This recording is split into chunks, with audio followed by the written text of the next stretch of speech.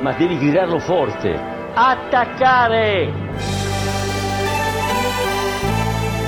Che va il cross dentro, Quagliarella! Mamma mia! Mamma mia! Dal subito ha tornato a giocatori Pirlo, la conclusione in rete! Andrea Pirlo, un gol pazzesco! Von Karajan, la decide lui, la decide il numero 21 con un diagonale impressionante!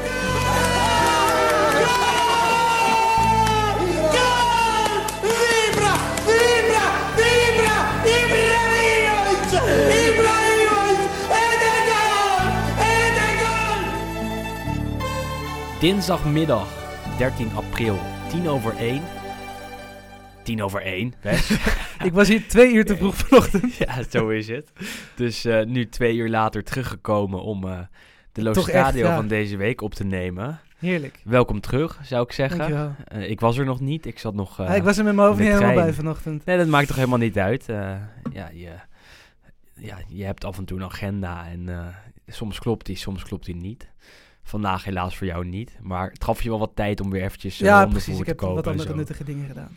Gelukkig. Nou ja, en wij hebben nu gewoon ongeveer een uurtje de tijd om de Italiaanse voetbalweek doormidden te breken.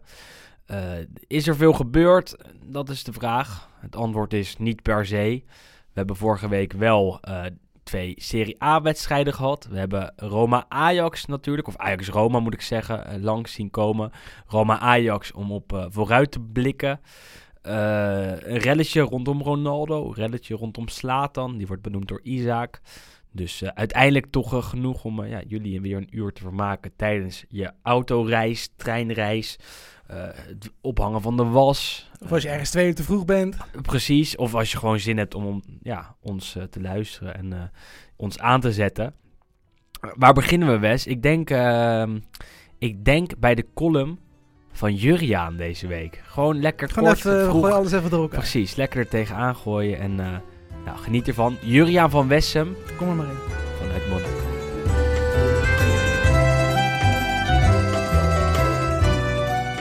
Hoeven er geen doekjes meer om te winden. Inter wordt na 11 jaar weer kampioen van Italië. Het wordt zelfs een glorieus kampioenschap. Want in de afgelopen weken heeft de ploeg van Antonio Conte de concurrenten op een stevige achterstand gezet. Met een serie van 11 overwinningen op rij. Dat is wel kampioenswaardig. Dit seizoen is eigenlijk un film già visto. Oftewel een déjà vu voor de oudere jongeren. In 1989 werd Inter op een glorieuze manier kampioen. De gelijkenissen van de huidige ploeg met die ploeg zijn opmerkelijk. Aan het roer stond een trainer die vooral naam had gemaakt bij Juventus. En daarom door de aanhang van Inter bij zijn aantreden niet helemaal werd vertrouwd. Giovanni Trapattoni was een fantastische trainer. Misschien niet echt bekend bij de jongere generatie. Hij was allereerst een oudspeler die zowel Pelé als Cruyff van de bal wist te houden. Hij won 2 keer de Europa Cup met AC Milan en ook nog eens de Europa Cup voor bekerwinnaars. En opeens was hij in 1974 voor de groep gezet bij de Rossoneri als interimcoach. Maar in 1976 werd hij pas echt trainer van Juventus en daar zou hij 10 jaar blijven. Na 6 landstitels en alle mogelijke internationale hoofdprijzen ging hij in 1986 naar Inter. Dat was toen een opmerkelijke transfer. Clamoroso. Hij was toen aan iets anders en liet dat Gianni Agnelli persoonlijk met een telefoontje weten. Ik ga naar Inter.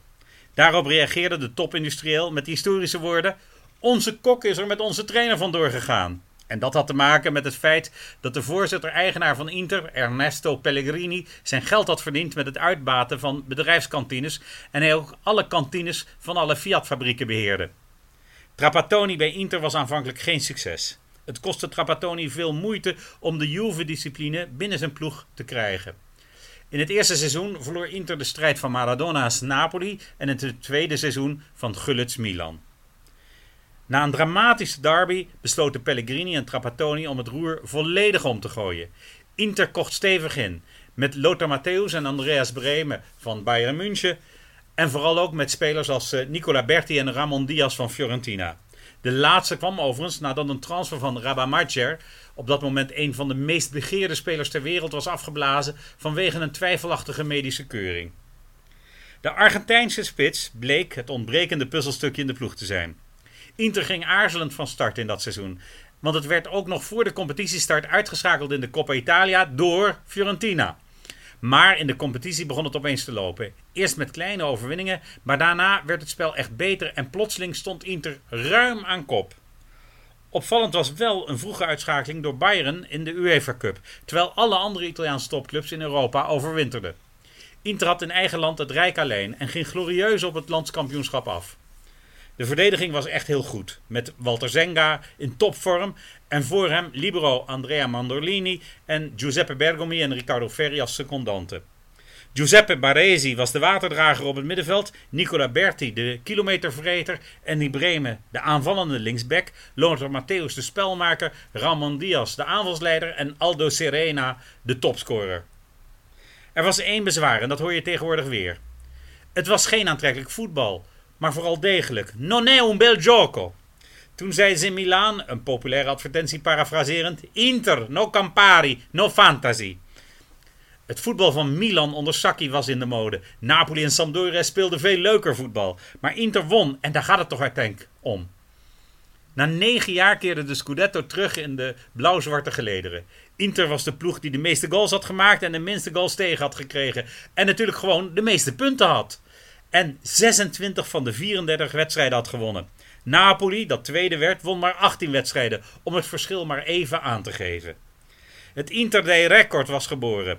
Het was een topprestatie van Trapattoni. En toch bleef die titel in de schaduw staan van de gewonnen Europa Cup door Milan en de gewonnen UEFA Cup door Napoli. Komende zondag moet de slagroom op de taart bij Napoli-Inter. Het wordt in het Stadio Diego Maradona nog best interessant, want Inter heeft geen goed track record in Napels. Vorig jaar werd er weliswaar met 3-1 gewonnen door Inter, dankzij Lukaku en Lautaro Martinez, maar die zege was wel de eerste van Inter sinds 18 oktober 1997. En daarbij werd Inter vorig seizoen ook nog in São Paulo uitgeschakeld in de Coppa Italia, ondanks een vroege goal van Christian Eriksen, bij de hervatting van het voetbal. Als Inter het record van Trapattoni's ploeg nog wil bedreigen, dan moet het deze uitwedstrijd winnen. Antonio Conte is een echte leerling van Trap en heeft de eerzucht om dat na te streven. Om te beginnen met een dozijn overwinningen op rij.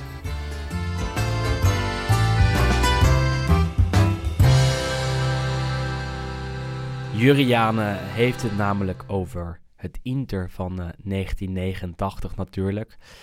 En wij hebben het hier over het Inter van 2021. Niet te lang, hè? Maar het kampioenschap is wel bijna binnen. Hoeveel procent? 96%. Ja, weer een klein procentje erbij. Vorige week won Inter met 2-1 van Sassuolo. Zondag met 1-0 van Cagliari. Allebei niet heel overtuigend, moet gezegd worden. Allebei, dat je denkt, met minder balbezit. We hebben het vorige week natuurlijk een beetje gezegd dat dit Inter wel heel erg kampioenerig voetbalt. Ja. En goed, en dat zag je denk ik in die 2 wedstrijden zeker terug. Het was natuurlijk tegen Cagliari, waren ze wel gewoon echt beter. Alleen duurde het gewoon lang voordat het doelpunt viel. Maar als je dan ziet 1-0 tegen een degradatiekandidaat, scorebordjournalistiek gewijs, is dat natuurlijk niet gigantisch. Nou, het was ook niet goed hoor, dat moeten we ook wel voorop stellen. Maar het was vooral natuurlijk tegen Sassuolo door de week, dat echt de statistieken ook de pan uitvlogen. Dat Sassuolo volgens mij iets van 76% balbezit had in het San Siro. Zoiets. Dat was het laagste record ooit voor Inter. Dat zijn wel opvallende cijfers. Maar goed, als ze winnen, en daar draait het om. En dat is ook wel een discussie die na de Classico van zaterdagavond losbarstte. Toen, voor mijn gevoel, bijna heel Nederland voor Barcelona juichte. Ook wel terecht. Ik had dat ook gedaan als ze hadden gewonnen. Maar als je dan ziet hoe Real ze aanpakte en dat op een counter-technische manier deed. Counter-tactisch eigenlijk. Ja. En al dan niet gewild. Hè? Ik denk het wel, namelijk. Hoe ze eruit kwamen met Vinicius. Dan denk ik als neutrale kijker in dat opzicht prima. Kijk ik naar Inter een dag later. En eigenlijk ook al een paar dagen eerder. Ja, dan winnen ze. En hetzelfde geldt voor Real. Ja. En hier praten wij over Italiaans voetbal. En dus laten we zeggen een klein stukje Italië in Nederland. Hè? Dat proberen we altijd, althans. Wij zouden worden uitgekafferd, praktisch. Want, het was wel, ik zat ook in de weg hier naartoe, zat ik er ook aan te denken, inderdaad, om die vergelijking een beetje te maken. Dat Nederland zodra Barcelona voetbalt of een team van Guardiola, natuurlijk nu is het City, voorheen was het Bayern. Dan is Arsenal hoort hier ook altijd bij zonder Guardiola dan. Tiki-taka, dat is echt het summum hier in Nederland. En wij kijken toch altijd een beetje met kijken een beetje neer eigenlijk, denk ik, op Mourinho ploegen. 100%. Op ploegen die meer vanuit de verdediging voetballen, ploegen die op de counter spelen. Terwijl dat net zo knap is. En terwijl die net zoveel resultaat boeken. En die pakken ook net zoveel prijzen. Het is naar de mogelijkheden spelen. En dit hebben we al bij Inter een paar keer behandeld. Aan het begin van het seizoen heeft Conte gedacht, oké, we gaan aanvallen. Dat gebeurde ook. Toen waren ze heel kwetsbaar defensief. Verspeelden ze punten. Werden ze uit de Champions League gekegeld. Kregen ze zelfs doelpunten tegen Torino en Parma. Heel makkelijk. Daarna heeft het geswitcht. Weet je wat, we gaan counteren. En toen begon Inter alles te winnen. Geef je hem dan ongelijk als analist? Als kijker? Dat kan toch als bijna Nederlandse niet? kijker en als Nederlandse analist heb je toch het gevoel dat dat wel gebeurt. Maar goed, aan de andere kant, kijk, Italië is natuurlijk wel een competitie waar er eigenlijk zelden, of tenminste nu misschien met de invoering van Atalanta de laatste paar jaren, eigenlijk zelden echt mooi wordt gevoetbald. Maar dat betekent niet dat het niet goed is wat je ziet. Want ik denk zeker op tactisch gebied, en dat is natuurlijk ook met wat in die analyses rondom de Classico bij Zidane volledig werd onderbelicht, is dat hij ook gewoon tactisch heel sterk is. En dat ook die ploegen gewoon heel erg goed en gedisciplineerd en goed op elkaar ingespeeld ook op een tactische wijze zijn. En dat is misschien nog wel knapper dan gewoon trainen op paasjes breed naar voren tussen de linies lopen. En zo is het. En wat Juriaan ook zei, het Inter van 1989 werd ook kampioen op een defensieve manier. Inter, het heeft er aller schijn van dat het dit jaar ook gebeurt. Dat Antonio Conte ze naar de 19e Scudetto loodst. En dat is niet met mooi voetbal. En dan ben je wel kampioen. En Conte die zei het ook. Ja, aan het begin van het jaar speelden we mooi voetbal. Nu niet meer, maar we winnen. Nou, en dat is natuurlijk hetgene wat Juve 9 jaar lang heeft gedaan. Of in ieder geval een groot deel daarvan. Wat natuurlijk Inter de laatste keer eigenlijk. Want rondom het Champions League seizoen was het ook niet altijd mooi voetbal. Het was ook niet heel aanvallend. Het was ook vooral inderdaad op de counter. En die hadden toen natuurlijk hele goede spitsen met onder andere Milito. Jouw maatje. Maar goed, ja, het zegt denk ik genoeg dat het grootste resultaat, in ieder geval vanuit Italië, toch niet op tiki-taka, niet op Nederlandse wijze wordt behaald. Het is de identiteit van het Italiaanse voetbal, vind ik. Ja. De meest succesvolle teams van Italië, meestal, spelen verdedigend. Het eerste elftal dat in mijn hoofd opkomt die dat niet deed, is het Milan van Sacchi. De rest van de ploegen die ik ken, recentelijk inderdaad. Die veel prijzen wonnen. Zelfs het Milan van Ancelotti 2007, toen ze de Champions League wonnen. Later het Inter van 2010, het Juve van 2015, 2017... waren stuk voor stuk geen hele offensieve ploegen. En dat betekent niet dat de wedstrijden niet af en toe wel gewoon goed waren. Dat er niet mooie aanvallen waren. Maar ook zeker in Europese opzicht wat je inderdaad aanhaalt. Alle ploegen die de finale hebben gehaald of de finale hebben gewonnen, of in Juventus geval de finale hebben verloren. Ja. Dat waren inderdaad geen balbezitsploegen, zeg maar. Zo is het. Dus je hoort mij ook nu niet klagen dat Inter eerste staat en de bal laat aan Sassuolo en tegen Cagliari ook niet fantastisch voor de dag komt. Want ze winnen. En dat deden ze dus 2 keer. Waardoor de voorsprong op Milan nu 11 punten is en op Juve 12 met nog 8 duels te gaan. Kan je wel stellen dat de Scudetto bijna binnen is. En daarvoor hadden we een challenge, tenminste bedacht. En die was we wilden een challenge bedenken. Dat is beter om het zo te zeggen. Die tatoeage wilde je niet doen? Die tatoeage wilde ik niet doen. Ik wilde mijn haar ook niet blonderen. Ik wilde ook niet mijn haar in blauw-zwart doen. Ik wilde mijn wenkbrauwen niet afscheren. Wat ik wel wil, en dat hebben we vorige week op Twitter besloten eigenlijk, is in principe poseren in dat 4e shirt van Inter.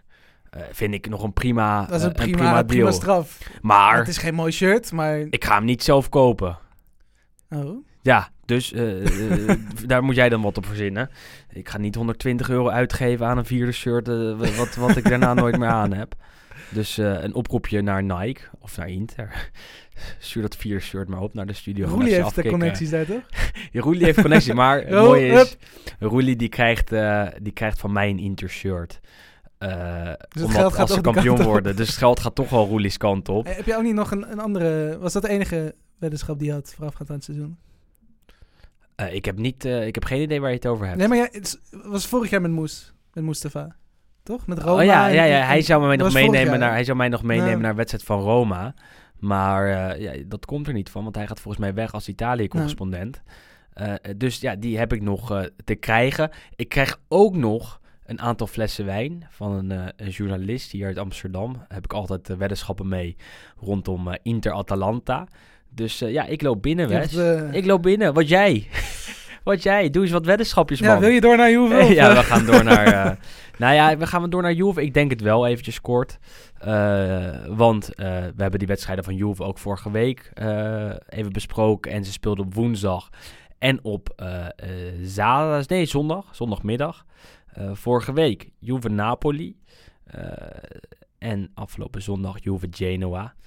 Werd allebei gewonnen. De eerste keer met 2-1 tegen Napoli. Tegen Genoa met 3-1. Waardoor de goede vorm weer iets in de Turijn lijkt te zijn neergedaald. Ja. Want het gaat toch weer een beetje de goede kant op, hè? Ja, maar je moet niet te snel willen aankomen. Het weekend moeten ze uit richting Bergamo, Atalanta. Dat lijkt me wel een vrij lastige opgave. Zeker omdat die ook natuurlijk weer hebben gewonnen. En ook nog maar 1 puntje achter staan. Dus die ruiken natuurlijk ook wel bloed. Maar het was in ieder geval wel een geruststelling dat Napoli over de knie ging. Het was natuurlijk een wedstrijd waar we heel lang op hebben gewacht. 4 oktober was natuurlijk de eerste... toen stond hij voor het eerst ingepland. En toen door verschillende redenen... In ieder geval is die wedstrijd toen niet gespeeld. Toen zou het eerst in maart zijn. En nu is het uiteindelijk 7 april. Dus dat is letterlijk gewoon 6 maanden later. Maar eigenlijk, Juve begon vrij goed. Ik denk dat Napoli er zeker in de eerste helft wel aardig in zat. Maar eigenlijk het eerste doelpunt van Juve was ook praktisch de eerste kans die ze kregen. En eigenlijk na rust, want in de eerste helft heb je daarna Napoli bijna niet meer gezien. Maar Napoli kwam in de tweede helft wel veel sterker uit de kleedkamer. En toen had je eigenlijk het gevoel dat die 1-1 zou kunnen vallen. Alleen toen kwam Dybala, maakte zijn rentree. En die schoot hem eigenlijk ook gelijk weer op zijn Dybala's binnen. En toen in de laatste minuten zag je eigenlijk dat Napoli het een beetje opgaf. Totdat ze in de allerlaatste minuut een penalty kregen alweer. En toen ging iedereen. Maar ik denk niet dat er heel veel spanning nog op zat in die laatste minuten. Ja. Terechte overwinning. En hetzelfde geldt eigenlijk voor de zege van Juve op Genoa. Relatief snel op 2-0. Uiteindelijk 2-1 en 3-1. Wat ik dan wel verbazingwekkend vind, is dat Genoa wel 20 minuten de betere ploeg is na rust. En dat zou Juve de afgelopen jaren niet zijn gebeurd. Nee, precies. Maar goed, dat heeft denk ik ook wel een beetje te maken met... ze staan 2-0 voor. Nou, door 2-1 dus kan makkelijk. Maar goed, maar dat was inderdaad na 4 minuten. En toen drongen ze nog inderdaad een paar minuten aan, een paar grote kansen. Had zomaar weer 2-2 kunnen worden. Dat bedoel ik. En uiteindelijk was die 3-1 van McKennie... buitenspelval van Genoa die verkeerd ging. En dat doelpunt kwam uit het niets vallen. Maar goed, niet minder welkom. Dat is wel bijzonder, echt bijna een exacte kopie van die bekerwedstrijd tegen Genoa. Dat vorige week natuurlijk ook even gezegd. Toen had Juventus natuurlijk heel moeilijk, 2-2. En ik denk 3-2 via Raffia in de verlenging van de beker was het toen. Zeker. En toen scoorde Kulusevski binnen 90 minuten na 2 minuten, geloof ik. En nu na 4 minuten. En toen scoorde Morata na 23 en nu na 22. Nou, bijna gelijk. Het was echt bijna exact gelijk. Dus ook heel snel 2-0. En toen werd het ook nog 2-2. Dus die 2-1 van Scamacca ging erin. Toch, het zal toch niet. En toen gelukkig uiteindelijk toch nog in veilige haven. Dus Juve won die ook, ja. En ze staan nu derde. Met Milan ertussen. En laten we gelijk gewoon even die race afmaken. Want er strijden op dit moment, zou ik zeggen, 4 ploegen om 3 plekken. Inter lijkt al gekwalificeerd te zijn voor de Champions League. Daarnaast kwalificeren de nummer 2, 3 en 4 zich voor de Champions League van volgend seizoen. Maar 1 ploeg moet daar afvallen. Ze wonnen dit weekend allemaal. Milan was thuis, was uit te sterk voor Parma met 1-3. Ik had nog even het duel met de Sampdoria van vorige week in mijn hoofd. Maar dit keer was het gewoon in het Tardini dat Milan wel wist te winnen. Daar het moment van de wedstrijd even erbij pakken. Want Zlatan Ibrahimovic kreeg een rode kaart na een uur. En daar waren wat discussiepunten over. Want die scheidsrechter, arbiter Maresca, had het eerder dit seizoen al aan de stok met Antonio Conte, de Inter-trainer. En staat bekend als een scheidsrechter die nogal licht geraakt is en vaak rare beslissingen neemt. Nou, Zlatan vond zich een paar keer op de grond terug. En die riep al dingetjes. Ja, die vond zich een beetje op. Maar het is volgens mij nog steeds niet 100% duidelijk wat er precies is gezegd. Het verhaal is nu volgens mij dat Zlatan iets riep. Iets in de trant van... maakt het nou helemaal niks uit wat ik zeg?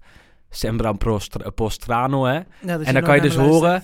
Sei un bastardo, hè? Ja. Dat lijkt een beetje qua klanken op elkaar. Dus Maresca, die hoort Sei un bastardo, je bent een klootzak.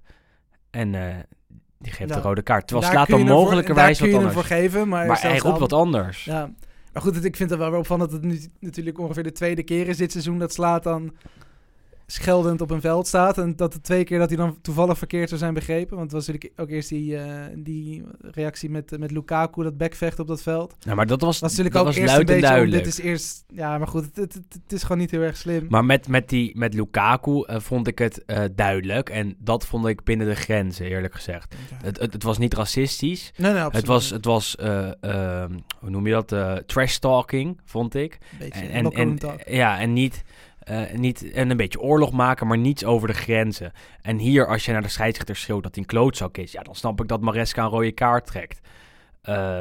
Dat hoort Maresca, dus hij geeft de rode kaart alsnog misschien een beetje licht geraakt. Als Zlatan vervolgens iets heel anders blijkt te hebben geroepen... ja, dan ga je gewoon een hele grote vergissing als arbiter. Want Milan stond op dat moment met 0-2 voor...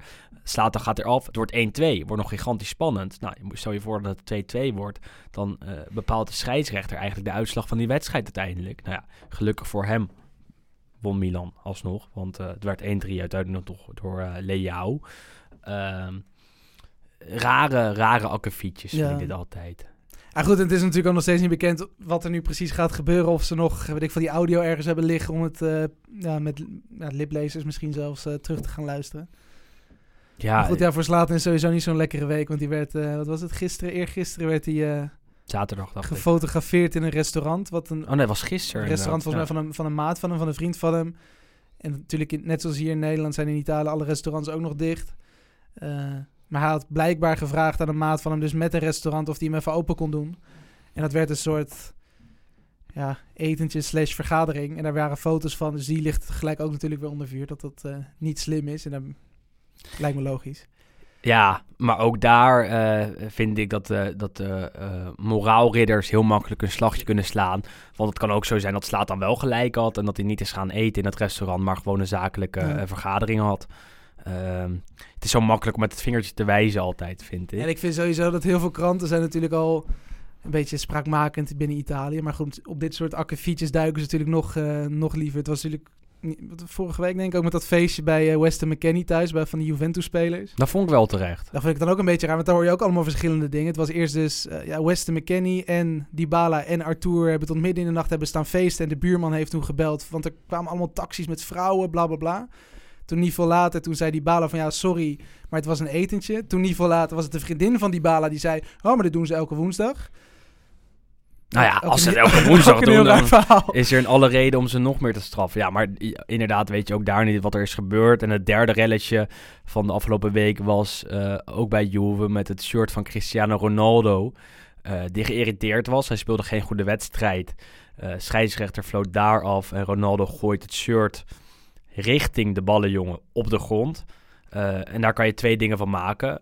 Die denk ik allebei juist zijn. A, dat Ronaldo geïrriteerd is en zijn shirt op de grond gooit. B, dat hij het shirt op de grond gooit voor de ballenjongen. En in de Italiaanse pers worden die zaken heel erg uit elkaar gehaald. Ik denk dat dat best allebei kan zijn. Dat CR7 geïrriteerd is, denkt, weet je wat, hier heb je dat shirt ook. Ja. En dan geeft hij wel dus dat shirt aan de ballenjongen. Misschien niet op de meest nette manier. Nee, precies. Maar het was, wat kwam inderdaad volgens mij Gazzetta dello Sport Corriere. Iedereen die zei gelijk, en Sky Sports geloof ik ook, televisiekanaal. Zei gelijk van, Ronaldo die heeft dat shirt op de grond gegooid, die heeft erop gestampt, bla bla bla, toen naar binnen gelopen. Nou goed, dat was niet waar. Hij werd met Balotelli vergeleken. Ja. Want Balotelli deed het ooit, 2009 meen ik, toen hij ook geïrriteerd was, liet hij zijn shirt achter. En Materazzi, die destijds bij Inter speelde, zei, ik wilde hem eigen achteraan rennen en hem voor zijn bek slaan. In Ronaldo's geval is er niet iemand in de selectie van Juve die dat had gedaan, denk ik. Misschien Chiellini, maar dat zou het ook wel zijn. Ja, maar ook niet op die manier. Ja, maar goed, maar de Juventus-watcher Roma-Ajax, die had een filmpje ook opgeduikeld dat het inderdaad wel duidelijk te zien is dat hij verschrikkelijk geïrriteerd was omdat hij niet had gescoord. Maar dat hij eerst naar achter keek naar waar die ballenjongen stond en dat shirt toen gooide. Want blijkbaar, dat zei hij natuurlijk ook als goed ingewijd, dat de spelers geen contact mogen hebben met die ballenjongens. Dus als ze een shirt moeten geven, dan moeten ze het gooien in plaats van afgeven en een handje en een foto of weet ik veel wat ze vroeger allemaal deden. Ja, dus hij zei ook, het is een storm in een glas water, maar goed, alles wat... we kunnen de manier van gooien gaan analyseren, maar laten we dat vooral niet doen. Milan won dus met 1-3 bij Parma. Ik wilde zeggen knappe overwinning, maar dat ben je eigenlijk aan je stand verplicht als je als nummer 2 speelt tegen de nummer 19. Bij Milan houdt het wel in dat ze een goede slag slaan in de strijd om dat Champions League ticket. Maar ja, je ziet nog steeds dat ze maar 2 punten voor staan op Atalanta en 4 op Napoli. Atalanta speelde zondagavond tegen Fiorentina. Kwam op 0-2, 2 keer doel van Zapata. Het werd 2-2. 2 keer Vlahovic. Ja, mooi man. Komen we zo nog even op. Uiteindelijk won Atalanta met 2-3 door een penalty. Verzilverd door Josip Ilicic. 2 dingen uit dat duel, denk ik. Nou, Atalanta maakt gewoon een goede indruk, hè? Dat is denk ik het eerste. Nou, het blijft gewoon natuurlijk een ploeg die eigenlijk op ieder moment van de wedstrijd toe kan blijven slaan. En dat, het raakt ook niet echt in paniek, want ze staan met 0-2 voor. Bij Fiorentina ook wel natuurlijk een beetje aan de stand verplicht. Fiorentina is natuurlijk al lang niet meer de ploeg die het ooit is geweest. Maar goed, alsnog denk ik, als je voor rust al met 0-2 daarvoor staat, heb je niks te klagen. Ondanks dat ze dan terugkomen tot 2-2 eigenlijk, Atalanta gaat gewoon vrolijk door. En uiteindelijk dan via een strafschop, en dat vertekent het beeld dan misschien een beetje. Maar heeft Atalanta aanvallend gezien de breedste selectie van Italië? Ik denk zeker ook met spelers die eigenlijk het hele seizoen wel redelijk in vorm zijn. Denk ik van wel. Moet bijna wel, hè? Want Sam Lammers, vorige week nog verkozen tot de meest teleurstellende speler van Atalanta van dit seizoen. Maakt gewoon nauwelijks minuten. Heeft Luis Muriel voor zich. Heeft Duvan Zapata voor zich. En die 2 scoren gewoon nog steeds, net als vorig jaar, aan de lopende band. Verder heb je op aanvallend middenveld nog steeds spelers die niet vaak spelen. Ik noem een Miranchuk. Ik noem een Kovalenko. En daarvoor heb je Malinowski, die het de afgelopen tijd fantastisch doet. En die ook dit seizoen niet alles heeft gespeeld. Heb je nog Ilicic, Pessina. Dat houdt bijna niet op die posities. Malinowski wel leuk om even te noemen, want prachtig assistje op Zapata bij de 0-2. Komt net weer in vorm in de juiste periode van het seizoen. Net als vorig jaar. Ja, dat is iemand die ze goed kunnen gebruiken. Ja, het is een hele fijne speler natuurlijk eigenlijk al in België. Hij speelde het bij Genk 1 of 2 seizoenen. Stond daar natuurlijk vooral bekend als afstandsschoten. Dat was echt zijn handelsmerk. En die paasjes en de assistjes was iets minder toen. Maar nu zeker. Het was volgens mij de 2e wedstrijd op rij dat hij nu 2 assists gaf. Dat was ook de eerste buitenlander die dat lukte sinds Figo. Ooit natuurlijk in Italië actief voor Inter. Het is een hele fijne speler. Maar wat je ook zegt, ik denk dat gewoon die hele aanvallende linie, want daar horen die Miranchuks en de Malinowski's en de Pessina's ook wel bij. Ze zijn allemaal altijd... ze zijn gewoon in vorm en ze spelen altijd eigenlijk denk ik gewoon een voldoende. En multi-inzetbaar, bijna allemaal. En dat maakt ze echt ideaal voor Gasperini. Dat hij zo'n Pessina als aanvallend middenvelder kan neerzetten, maar ook gewoon een linie terug kan halen. En als centrale middenvelder kan posteren. En dat vind ik gewoon heel erg interessant aan dat team. En daardoor denk ik dat... de enige die op het middenveld een beetje achter hangt is de Roon als slot op de deur. Maar alles wat daarvoor staat kan letterlijk overal lopen. Want de Freuler is ook een fantastische middenvelder. En ik denk dat het bij Atalanta nog zeker beter kan. Alleen, ze doen nu al zoveel jaar mee in de Italiaanse top. Er is zulk goed beleid. Ja, dat ze echt best wel een keer die volgende stap kunnen gaan zetten. En echt om de bovenste plekken mee kunnen gaan doen. Kijk wel uit. We zeiden het vorig jaar ook rond deze periode. Maar ik denk wel dat als je naar Atalanta kijkt, naar de selectieplanning, naar de manier hoe Gasperini het toch elk jaar weer op het juiste moment aan de praat weet te krijgen, dat het op een gegeven moment echt kan. En dat je een verhaal à la Leicester in de Serie A kan gaan krijgen. Waarbij dit natuurlijk al wel een langere tijd... Dit is structureler. Dit is wel structureel, inderdaad. En dat zie je nu eigenlijk bij Leicester vanaf die kampioens... Ja. Wat was het? 3 jaar geleden, denk Zoiets, ik, met Ranieri. Ja. En je ziet nu dat die staan nu ook in de top 4 daar. Dus dat is eigenlijk vanaf het moment van het kampioenschap is het structureel goed gegaan of goed blijven gaan. En daar is ook goed beleid. Want ik had het afgelopen weekend ook op werk erover. Dat Leicester Maguire verkoopt aan Manchester United. En hem gewoon kan vervangen met iemand die al in de selectie zit. Met Soyuncu. En dat heb je bij Atalanta ook telkens. Papu Gomez ging weg afgelopen winter. Die werd vervangen door Pessina. Pessina zat al in de selectie. Die speelt nu vaak op die rol. Noem je hier Pessina niet, dan kan je ook Malinowski weer neerzetten.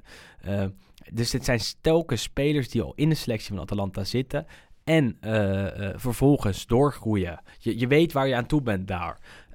Dat is inderdaad heel goed. Want eigenlijk was er ook natuurlijk met vooral de komst van Miranchuk en dan Kovalenko eigenlijk afgelopen winter al ingespeeld ook op het vertrek van die Ilicic. Want als die weg zou gaan, dan zouden die doorschuiven. En die gaat misschien ook weg.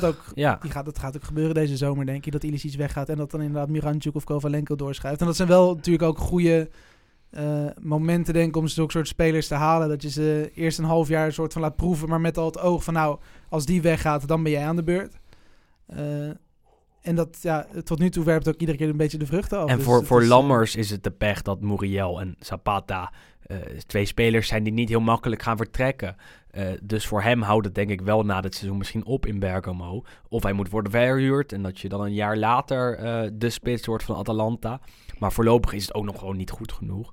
En zie je dat Muriel en Zapata absoluut nummer 1 zijn en ook vaak samen kunnen spelen. Ja. En zelfs dan krijgt Lammers niet per se speeltijd. Ja, ik denk wel goed. Ik neem aan dat hij best wel beter is geworden, Lammers, sinds hij in Italië speelt. Maar het is ook wel lastig, denk ik, om juist tegen deze 2 op te moeten boksen. Want ik denk dat als je van alle ploegen in Italië de 2 spitsen naast elkaar zet, dan denk ik dat Atalanta gewoon over het geheel gezien de 2 beste spitsen heeft. Nee. Goed, Lukaku, Lautaro. Ja, dat is echt wel beter, denk ik. En daarna wel. Okay. Daarna denk ik wel, mee, ja. En Lammers had moeten worden verhuurd, denk ik. Ja, en die heeft dat zelf kansen genoeg natuurlijk. Ja. Die zou misschien naar Parma gaan dan in plaats van Zirkzee. Of tenminste voordat dat aan de hand was. Of naar Genoa, of naar Sampdoria. Sampdoria hengelt al 2-3 jaar naar zijn diensten. Daar ben je echt gewild, kan je minuten maken. Al is het bij Sam misschien ook moeilijk met Quagliarella. Maar goed, die is oud. Gaat wel verlengen, schijnt weer. En die heeft verloren dit weekend van Napoli. Ook nog een mooi filmpje. En een mooi bruggetje maak je hier, want we wilden naar Napoli doorgaan. We wilden er graag even naartoe. Die wonnen daar met 0-2. Fabian Ruiz en onze grote Nigeriaanse prins Osimhen. Ja. Maar het mooiste videootje, ik weet niet of jij hem hebt gezien, van ik denk minuut 80 of zo. En Rino Gattuso, de trainer van Napoli, is natuurlijk altijd wel iemand die vrij, hoe zullen we noemen, vocaal is. En uitgesproken. En die is natuurlijk langs de lijn de hele wedstrijd te schreeuwen. En op een gegeven moment had Quagliarella er een beetje genoeg van. En die roept richting Gattuso van, hey Rino, ben je nu de hele wedstrijd commentator aan het spelen? En Gattuso, uitgesproken als hij is gereageerd van, hou je bek dicht. Ga gewoon lekker op jezelf. Ga eens voetballen, man. Is toch mooi? 2 Napolitaans. Gattuso is natuurlijk niet Napolitaans, maar Calabrees.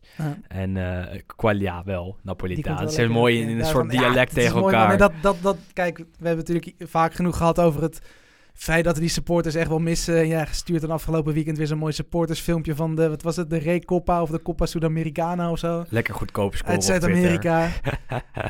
Ja, ik miste wel het Italiaanse linkje. Goed, er maar niet uit. Ja, goed, maar wij zeggen vaak genoeg dat het natuurlijk heel mooi is als die fans weer terug kunnen komen. Maar aan de andere kant, dit soort gesprekjes op het veld. We hebben het net natuurlijk even gehad over Zlatan, die dan verkeerd werd begrepen door Maresca. Dit Akkefietje. Voor 1 wedstrijd geschorst, lees ik net, Zlatan. Nou. Ja. Toch goed begrepen, ja. Ja, goed, maar dat zijn ook wel dingen wat... Ja, dat is dan ook wel weer iets leuks van die lege stadions. Dus dan moeten we ons daar maar mee bezighouden. En dat doen we ook. Precies, dat is vorig jaar ook vaak genoeg gebeurd met de trainers. Napoli won met 0-2 bij Samp. Knappe overwinning, relatief makkelijk. Sampdoria zag nog een doelpunt worden afgekeurd vanwege duwen. Waarna scheidsrechter Valeri naar de VAR ging en de goal afkeurde. Daarna werd het 0-2 door Osimhen. Napoli toch gewoon goed door, want voorafgaand aan het duel met Juve aan een goede serie bezig. Toen wel verloren van Juve. Had ook zomaar gelijk kunnen worden, was wel verdiend door daar niet van. Maar zich toch weer goed herpakt afgelopen weekend. En dan zie je dat ze gewoon echt tegen die top 4 aanschurken. Op 59 punten inmiddels. 2 punten achter Atalanta, 3 achter Juve en 4 achter Milan. Dat wil zeggen dat Milan, Juve en Atalanta zeker nog niet veilig zijn. Over Inter, 74 punten, zou ik dat in dat opzicht denk ik wel zeggen. Maar het belooft een spannende strijd te worden. Want daaronder komen de 2 teams uit Rome, Lazio en Roma. Roma gaan we het even aan het eind van de podcast nog even over hebben, denk ik. Lazio nam het op tegen Verona. En was met 0-1 te sterk voor de Giallo Blu. Laatste seconde, hè? Ja. Het is bijna de zona Inzaghi in plaats van de zona Caicedo. Want Caicedo scoorde wel, die werd afgekeurd. Ja, maar dit keer was Milinkovic-Savic. Dit was Milinkovic-Savic. Het was zijn laatste doelpunt in de Serie A sinds zijn allereerste doelpunt ooit in de Serie A. Dat was ook na 95 minuten, geloof ik. Zijn laatste als in het laatste. Ja, exact. Laatste. Ja. Qua tijd in de wedstrijd. En goed, en toen was iedereen door het dolle heen. Dus ik was bang dat juichpolitie Haak langs zou komen. En dan komt er opeens een tweetje. Wonderschoon! Ja, wat een mooie... Ja, terecht. Maar ze winnen toch? Ja, maar ja. Ik ben alleen streng als je gelijk maakt of zo, weet je wel, ja. Ik zag het filmpje op het Twitterkanaal van Lazio. En ik genoot er wel van. Iedereen ging. Nou, maar kijk even dat filmpje. Ja, tuurlijk. Ze rennen naar rechts, naar links. Iedereen het veld op. En dat zag je ook bij Inter met Conte. En dat vind ik ook wel alles dus als je wint mag het wel. Maar als je gelijk speelt niet. Ja, min of meer. En als Fiorentina in de laatste seconde gelijk maakt tegen Genoa, dan vind ik dat bescheidenheid op zijn plaats is. Ja. En als je als Lazio wint bij Verona, wat een cruciale overwinning kan zijn in de strijd om Europese tickets, dan snap ik dat je zo gek wordt. En dat werden ze ook allemaal. En een knappe overwinning, hè? Want Verona is echt prima. Lazio, oké, dit seizoen zullen zich denk ik niet meer voor het grote probleem daar is natuurlijk eigenlijk vooral dat Immobile gewoon is gestopt met scoren. Ja. Volgens mij zijn laatste doelpunt was van februari. Dat begint wel een beetje zorgelijke vormen. Volgens mij staat hij op 750 minuten of zo, 760 minuten zonder doelpunt. Ook met het oog op het EK voor Italië. Ja, juist. Ja, want ze kunnen hem goed gebruiken. Hij is al nooit zo goed bij Italië. En als hij dan ook nog eens gaat stoppen met scoren bij Lazio, dan is dat wel een probleem. Maar ook zonder hem kunnen ze dus winnen. En ze staan nu op de 6e plek, wat op zich goed genoeg is voor Europees voetbal. Europa League. Sowieso Europa League, precies. Nummer 7 dacht ik ook, doordat de Coppa Italia finale gaat. Dat, oh dus jeetje, dat krijgen we er nu bij. Nou, en het is dan volgens mij want de winnaar van de Coppa Italia is dan ook rechtstreeks Europa League, maar Atalanta en Juve gaan mogelijk de staan Champions allebei, League in. Als het goed is, de Champions League in. Dus dan heb je nog een ticket inderdaad wat naar onder wordt. Ja, dat bedoel ik met nummer 7. Dat wordt een heel gedoe inderdaad, maar we hebben veel Europese teams volgend jaar. Nou, aparte podcast voor de Europese wedstrijden. De Conference League, gaan we die straks voorbereiden. FC Groningen tegen Sassuolo. Daar weiger ik over te praten. Nou, FC Groningen nog wel leuk. Met Arjen Robben, hopelijk er nog bij. Dat was toch wel een knappe overwinning voor Lazio op bezoek bij Verona. Dan is het denk ik nu gewoon tijd om naar de column van Isaac van Achelen te gaan. Kijken we daarna nog even naar de strijd onderin.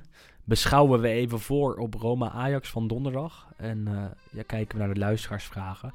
Maar eerst de column van Isaac van Achelen vanuit Italië. En Isaac, alvast bedankt voor je mooie boodschap aan het begin.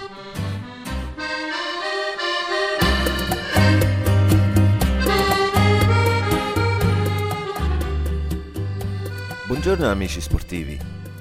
Allereerst, gefeliciteerd Willem. Of is het nog te vroeg om je te feliciteren met de Scudetto? Jij bent de enige die het nog zou kunnen jinxen. Het is de afgelopen jaren gebleken dat jij daar patent op hebt. Die Forza, die heb ik niet als sidekick van jou en uiteraard Wesley. De Romanisti feliciteer ik uiteraard nog niet, want komende donderdag is er nog van alles mogelijk. Afgelopen donderdag zat ik er precies tussenin. Ik hoorde Ajaxiden die in de rust vertelden dat ze de score moesten uitbouwen en dat ze dit Roma konden pakken. Aan de andere kant hoorde ik Romanisti zeggen dat ze zich goed verdedigden, met erg veel spelers die normaal gesproken op de bank zitten. En tja, het had zomaar 2-0 kunnen worden, maar toen miste Ajax een strafschop en daarna maakte de keeper ook nog een fout. Maar les 1 is dat je Italianen nooit moet uitvlakken. Mooi voetbal is bijzaak als het om de knikkers gaat. Ik heb het zelf zondag ook weer meegemaakt. Het was code oranje, dus we mochten weer aan de bak. Ondanks dat wij de hele wedstrijd hebben gedomineerd en zelfs met 1-0 voorkwamen, hebben we uiteindelijk met 1-3 verloren. Nou, dan hoef je in de kleedkamer en bij de president echt niet aan te komen dat we zo goed waren in balbezit en veel kansen hebben gecreëerd. Het draait om het resultaat. En dat zal in Italië altijd zo blijven. En als je resultaat haalt en op het einde van het seizoen bovenaan staat, dan ben je het mannetje. L'uomo scudetto noemen ze je dan.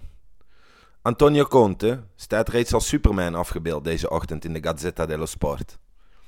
Così Conte ha ribaltato l'Inter e la Serie A. De trainer die in 22 maanden de hiërarchie heeft gerevolutioneerd. Ha già guadagnato 107 punti sulle 6 rivali d'alta classifica. Boom di bastoni, Barella e Lautaro. Lukaku vale più di 100 milioni. Il ciclo vincente è nelle mani del club. De winnende cyclus is in handen van de club. Mooi voor Willem. In tutto sport de meeste aandacht op de voorpagina voor bombers op de transfermarkt. I bomber di mercato. Gli uomini al centro delle trattative. Il Lione si fa vivo per Belotti. Dybala scatena l'interesse del PSG e della Premier, Chelsea en Manchester United. Vlahovic, die gekozen werd door Sander Jonkman als talent van het jaar, wordt serieus gevolgd door Milan. Daar zal Sander blij van worden. In de Corriere dello Sport staan CR7 en Zlatan Ibrahimovic op de voorpagina. Deze keer echter op een negatieve manier. CR7, bufera social. Ibra, bufera Covid. Ronaldo e la maglia lanciata. Le critiche dei tifosi. Op de social media gaat het er al een paar dagen over. Gooide hij zijn shirt nu op de grond of gooide hij het naar een ballenjongen? Het was in ieder geval meer de manier waarop het gebeurde wat kwaad bloed zette. En de Corriere komt er dus weer even op terug. En ook Zlatan heeft kwaad bloed gezet. Hij werd gefotografeerd in een restaurant tijdens zone rood. Hij zei dat het om werk ging. Maar de mensen hebben er een beetje genoeg van. Code rood betekent binnenblijven en alleen voor noodzakelijke zaken naar buiten. En dan is Zlatan niet de god waar hij zichzelf wel eens mee vergelijkt. Maar gewoon iemand die zich niet aan de regels heeft gehouden. Dat was hij weer, amici sportivi. Alla prossima.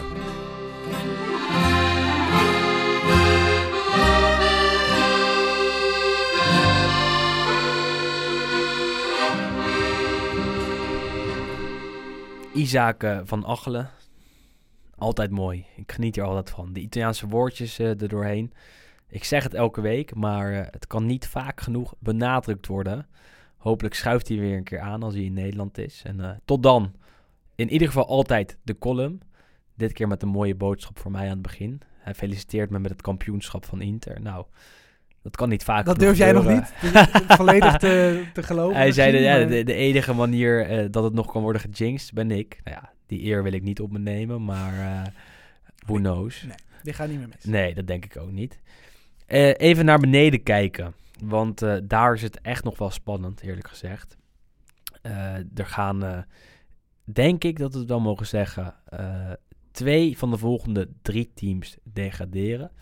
Parma, Cagliari en Torino strijden om die handhaving, moet je eigenlijk zeggen. Crotone lijkt al te zijn gedegradeerd. Die staan 20ste. Parma 19e, Cagliari 18e. Torino 5 punten van de streep af op 27. Ja, het ziet er wel steeds slechter uit voor Parma en Cagliari, hè? Ja, dat begint toch wel... Zeker denk ik voor Cagliari, die gewoon echt wel een goede selectie hebben. En sowieso een selectie die goed genoeg moet zijn voor een plekje rond 10, 11, 12. Zoiets, ja. Begon natuurlijk heel slecht aan het seizoen. Toen kwam Semplici en toen ging het heel even iets beter als...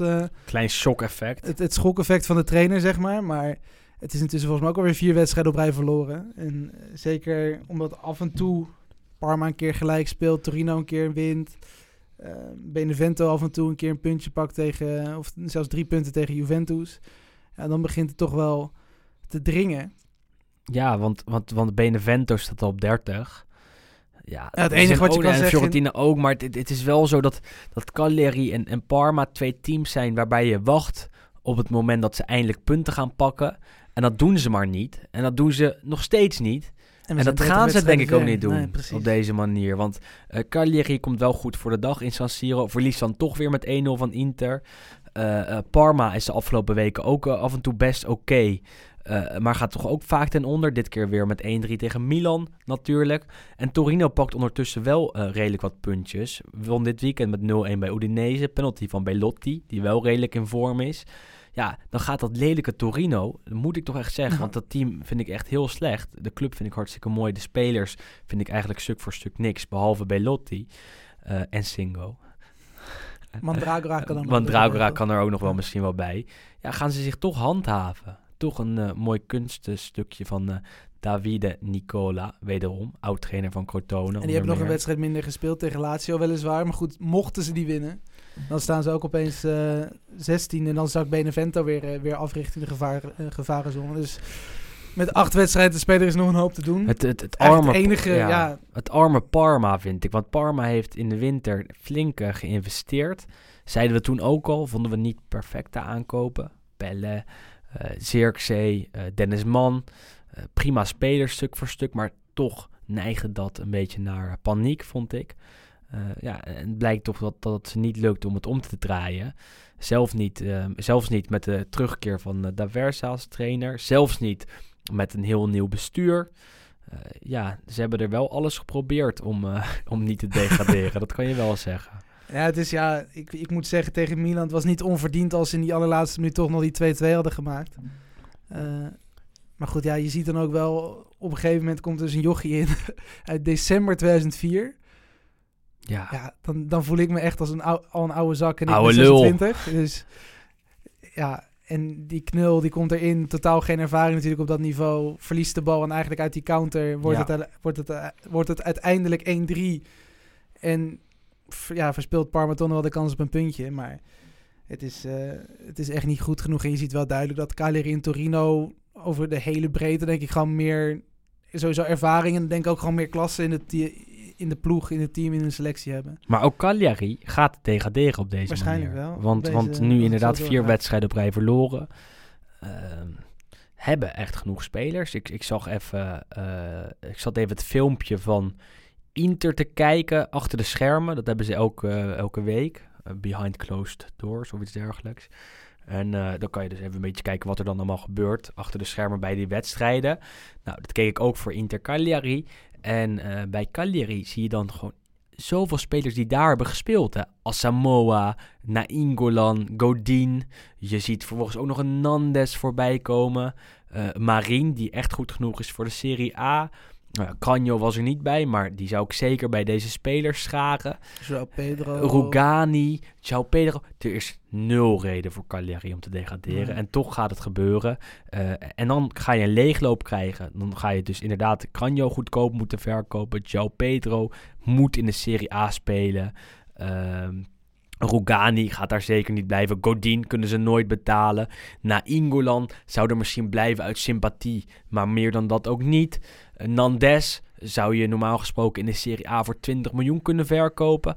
Nou, dat gaat nu niet meer gebeuren als je gaat degraderen. Kleine ramp hoor voor Cagliari. En dat is toch echt zonde, want ik vind het een best prima club. Op sommige racistische supporters daarna het is sowieso best oké. Een toegevoegde waarde, denk ik. We hebben natuurlijk al een paar jaar dat we het over hebben, dat vooral natuurlijk de noordelijke ploegen zijn eigenlijk in Italië die belangrijk zijn. En sowieso eigenlijk in de Serie A zijn er heel weinig ploegen echt uit het zuiden. Het is vorig seizoen hadden we bijvoorbeeld Lecce, was heel leuk dat die er opeens bij waren. Benevento is natuurlijk behoorlijk zuidelijk. Maar we missen toch ook een beetje Palermo van vroeger, weet je. Af en toe een keer zo'n reisje naar Sicilië. En eigenlijk is dat nu hetzelfde met Cagliari. Zit natuurlijk op Sardinië, enige eilandploeg daar van belang ongeveer. En het heeft toch wel wat. En je ziet al die vliegtuigen die kant op gaan, of soms gaan ze met de boot of weet ik veel hoe. Het is toch wel een aparte sfeer. En ik denk zeker natuurlijk in recente jaren dat Cagliari echt wel een Serie A-ploeg is gebleken. Eigen stadion natuurlijk helemaal vernieuwd. Dus dat gaat in ieder geval wel goed. Ik kan ze niet beschuldigen van wanbeleid. Nee, absoluut niet. Dan vind ik het extra pijnlijk dat ze nu op die plek staan. Ja. Want er is echt geen slecht beleid gevoerd. Wat absoluut wel het geval is bij Parma en Torino. En bij Fiorentina. Dus je hebt een best prima selectie. Alleen je zet Eusebio Di Francesco. Nou, eigenlijk alle ingrediënten gewoon voor een prima seizoen waren er. Alleen... De trainer niet. Ja. En de huidige trainer eigenlijk ook niet. Tenminste, die kon het niet meer omdraaien. En blijkbaar klopt er ook iets niet in die groep. Want anders dan ga je op een gegeven moment toch wel draaien. Alleen dat lukt ze maar niet. En wat dat betreft is het zonde. Benevento inderdaad ook nog niet veilig met 30. Fiorentina evenmin. Maar ja, je moet ergens de streep trekken. En ik denk dat Benevento en Fiorentina inmiddels genoeg punten hebben verzameld om niet meer te degraderen. Spezia won afgelopen weekend wonderbaarlijk nog van Crotone. Een echte degradatiekraker. Maar daar zie je ook wel gewoon duidelijk dat voetballend... Ja, dat zo'n Crotone ook heel weinig te zoeken heeft, denk ik. Op Serie A-niveau kwamen daar wel... via onze goede vriend Simi op voorsprong. En uiteindelijk 2 hele late doelpunten van Spezia die het dan nog omdraaien. Maar het is wel duidelijk te zien dat Spezia ook als je Benevento daarbij pakt... En dan nu de ploegen die zo laag staan, dat Spezia echt gewoon wel bij far het beste voetbal speelt van eigenlijk alle... zijn nu 6 ploegen die daaronder staan. Zou me niet verbazen als Italiano volgend jaar trainers van een subtopper of van Napoli. Napoli schaakt dan hoger dan de subtop voor de luisteraars. Nee, dus dat zijn wel interessante dingen, vind ik. Dan gaan we nog even terug, even een stapje terug in de tijd. Want donderdagavond, als we er toch mee bezig zijn... met Europees voetbal, met al die potjes bespreken. Ja, was donderdag echt wel een leuke wedstrijd. Ajax tegen Roma hadden we vorige week een voorbeschouwing voor. Is goed beluisterd, mooi. Veel nieuwe luisteraars. Hopelijk zijn die blijven hangen. Horen die dit ook. En waren ze goed voorbereid erop. Behalve onze voorspellingen. Want we hadden allebei voorspeld dat Ajax zou winnen. Was niet het geval. Het werd 1-2 voor Roma. Toch wel onverdiend, zou ik zeggen. Is er dan nog perspectief voor Ajax om te draaien en de Giallorossi in het Olympico te verslaan met 2 doelpunten verschil? Moet het dan gebeuren natuurlijk. Ja, goed, perspectief is er altijd zolang die wedstrijd nog niet is afgesloten. Dus wat dat betreft, de hoop is er. Alleen wat jij natuurlijk denk ik ook gelijk direct na de wedstrijd zei. Dit was wel het moment om het verschil denk ik te maken met Roma. Want ze krijgen nu aankomende donderdag natuurlijk weer wat meer spelers terug. Mkhitaryan is in ieder geval weer bij de groep aangesloten. Karsdorp doen we misschien een beetje lacherig over in Nederland. Maar die speelt gewoon echt gewoon een heel goed seizoen. Die kun je er prima bij hebben. Zeker als dan Bruno Perez niet hoeft te spelen aan die rechterkant. Dus ik denk echt wel dat Roma in ieder geval sterker voor de dag zal komen. En dat moet ook wel, want ze waren eigenlijk gewoon zwak. Ze zijn zwak. Dit is echt geen goede niet ploeg. Overtuigend. En het is... Daarom zit ik te kijken. En dan zegt iedereen na afloop... Oh, wat een typisch Italiaanse overwinning van Roma weer. Het is echt een klein wonder dat ze hebben gewonnen. Klein wonder dat ze hebben gewonnen. En toch vind ik, ondanks het verschil in expected goals... ondanks het verschil in kwaliteit op het veld... dat het niet goed genoeg is wat Ajax dan laat zien. En het komt ook deels door scherpen natuurlijk. Met wat pech dat Stekelenburg niet kon keepen. Maar van dit Roma verliezen en straks hier misschien door worden uitgeschakeld... Ja, is geen schande, maar is wel bijzonder pijnlijk. Want je hoopt als Ajax mee te doen om de bovenste plek in Europa... bij de top 15 teams uit Europa te horen. Nou, Roma hoort zeker niet bij die top 15 op dit moment. Roma presteert in de Serie A niet fantastisch. Verliest van elke topploeg of elke subtopploeg bijna. Dan moet je als Ajax eigenlijk ook in eigen huis ervan winnen. Dus daarom ben ik best wel kritisch op Ajax. Zeker gezien het spelbeeld. En dan is het inderdaad wel typisch Nederlands, vind ik, dat het niet lukt om Roma te verslaan. Maar... met de kanttekening dat er nog niks verloren is voor de Amsterdammers. En dat het donderdag zeker kan worden omgedraaid. Ja, wat je zegt natuurlijk, ook op basis van de statistieken... natuurlijk veel meer balbezit, veel meer kansen, veel meer schoten... veel meer expected goals, ook al zijn we daar niet allemaal even groot fan van. Het geeft ook wel aan dat als je deze wedstrijd waarschijnlijk nog 99 keer overspeelt... of 100 keer overspeelt, dat je hem... 90, 95 maar keer wel, dat is weer typisch Nederlands, vind ik. Nee, maar ik denk... Want dat zegt iedereen. En uiteindelijk Maar goed, je verliest eigenlijk... want er zijn eigenlijk 3 momenten waarop je die wedstrijd verliest. Eerst de penalty die je mist. Ja. Van een speler die nooit een penalty mist. Dan een blunder van Scherper... die eigenlijk normaal gezien elke zelfrespecterende keeper pakt. En dan vervolgens nog die kans van Brobby die er dan ook niet ingaat. Wat dan eigenlijk nog de grootste kans is die je krijgt. Maar... En dat zijn toch wel 3 momenten die je wedstrijd bepalen. Helemaal met je eens. Met iets meer geluk gaan die penalty en die van Bobby erin en pakt Scherpenham en dan win je gewoon met 3-0. Helemaal met je eens, alleen vind ik dat geen reden om niet kritisch te zijn. Nee, dat zo bedoel ik het niet. Maar ik bedoel, er zijn ook wel dingen die goed gaan. Ja, zo slecht was het ook niet van Ajax. Alleen ik vind Roma gewoon niet goed. En ook niet slim. En ook niet iets bijzonders hebben in die wedstrijd. Want Mkhitaryan komt terug, speelt donderdag wel. Dat is de sterspeler. Dus daarom denk ik, als Ajax moet je er dan extra van balen dat je ze niet hebt weten te verslaan op donderdag van vorige week. In plaats van dat je dan aankomende donderdag nog echt het verschil moet gaan maken. Want dat zal zeker moeilijker zijn. Mkhitaryan terug, Karsdorp, je zei het net allemaal al, kan niet genoeg worden benadrukt. Want het wordt gewoon lastiger voor Ajax. Ja goed, op zich de opdracht is wel simpel, je moet gewoon winnen.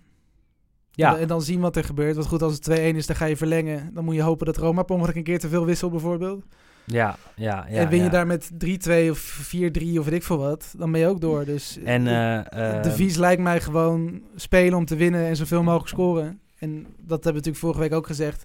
Ajax is wel een ploeg die eigenlijk altijd scoort. En natuurlijk zeker recentelijk Europees gezien is Ajax ook beter buitenshuis dan in eigen huis. Ze hadden al 18 jaar niet meer van een Italiaanse ploeg gewonnen in eigen huis. Dus er zijn genoeg aanknopingspunten. Handvatjes. Zeker. En Smalling is er waarschijnlijk nog steeds niet bij. Is nog steeds geblesseerd. Zat ook niet bij de selectie van Roma voor het duel met Bologna. Dat ze met 1-0 wonnen door een doelpunt van Borja Majoral. Dus die zal donderdag waarschijnlijk ook missen. Roma kwam zondag ook niet fantastisch voor de dag tegen Bologna. Had weer een lagere expected goals, als we daar toch blijven hangen. Speelde wel met 8 andere spelers dan de vermoedelijke opstelling voor donderdag. Andere keeper, Mirante mocht starten. Reynolds, een Amerikaan, maakte minuten, is niet ingeschreven voor de Europa League. Hetzelfde geldt voor Fazio. Dus ze gaven spelers rust. Ajax deed dat niet. Waardoor er toch een verschil zou zijn in een bepaalde, niet fitheid, maar een bepaalde rust die de spelers hebben gekregen. Maar wat iedereen ook zegt in Italië, donderdag is het duel van het jaar voor Roma.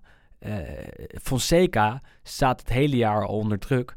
Die moet het donderdag nog een keer laten zien. En tot nu toe is het telkens zo geweest dat als de druk erop kwam bij Roma, dat het misging dit jaar. Telkens. Ja. En dat is een aanknopingspunt voor Ajax weer. Dat op het moment dat Roma het moet doen, ze het eigenlijk telkens niet doen. En dat Fonseca dan ook bezwijkt op een of andere manier.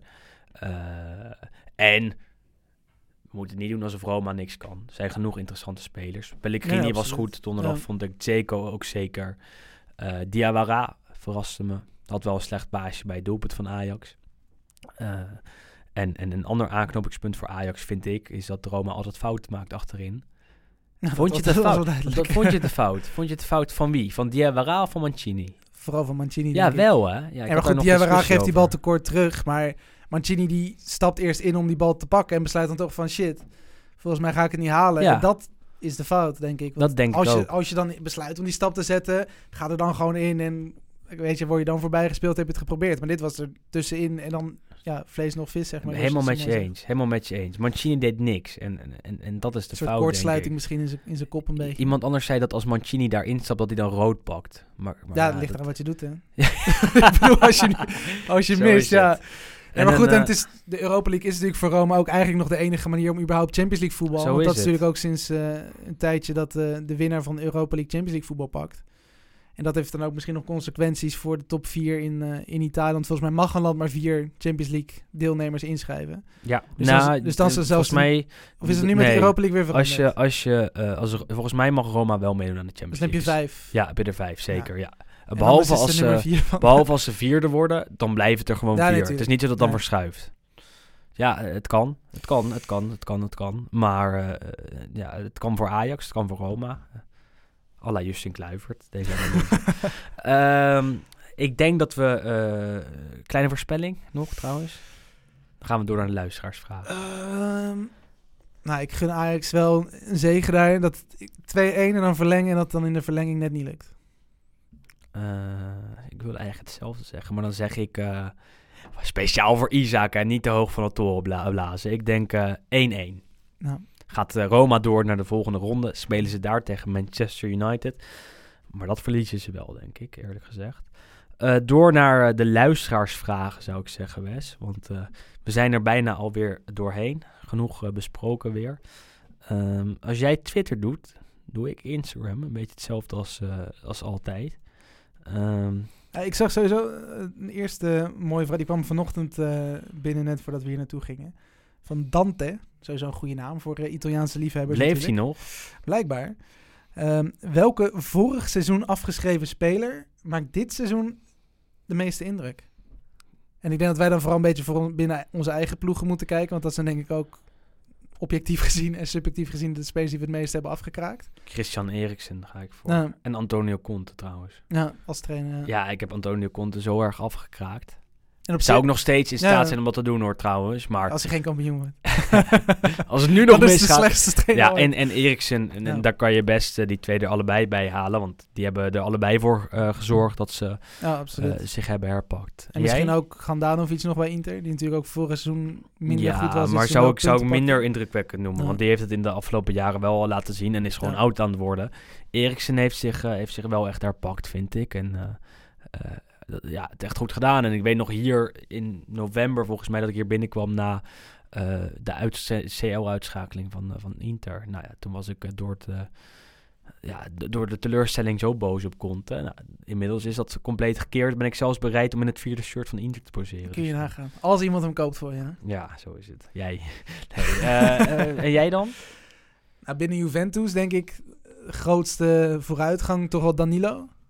Vorig seizoen leek hij echt als een soort vis op het droge daar rond te denderen. En het leek nergens op. Terwijl hij dit jaar niet alleen de speler is die de meeste minuten heeft gemaakt, maar denk ik ook de speler die op de meeste posities heeft gespeeld. En ook eigenlijk overal best wel goede indruk maakt. Want zelfs achterin, toen de Ligt er niet was, speelde hij centraal achterin. Afgelopen weekend linksback, tegen Napoli rechtsback. Hij heeft natuurlijk daarvoor een paar wedstrijden op het centraal op het middenveld gestaan toen Juve met al die coronagevallen zat. En eigenlijk overal is hij echt een stuk betrouwbaarder geworden. En vorig seizoen was het echt dramatisch wat hij liet zien. Dus wat dat betreft denk ik binnen Juve is het wel Danilo. Duidelijk. Dat was wel een leuke vraag, vond ik eerlijk gezegd.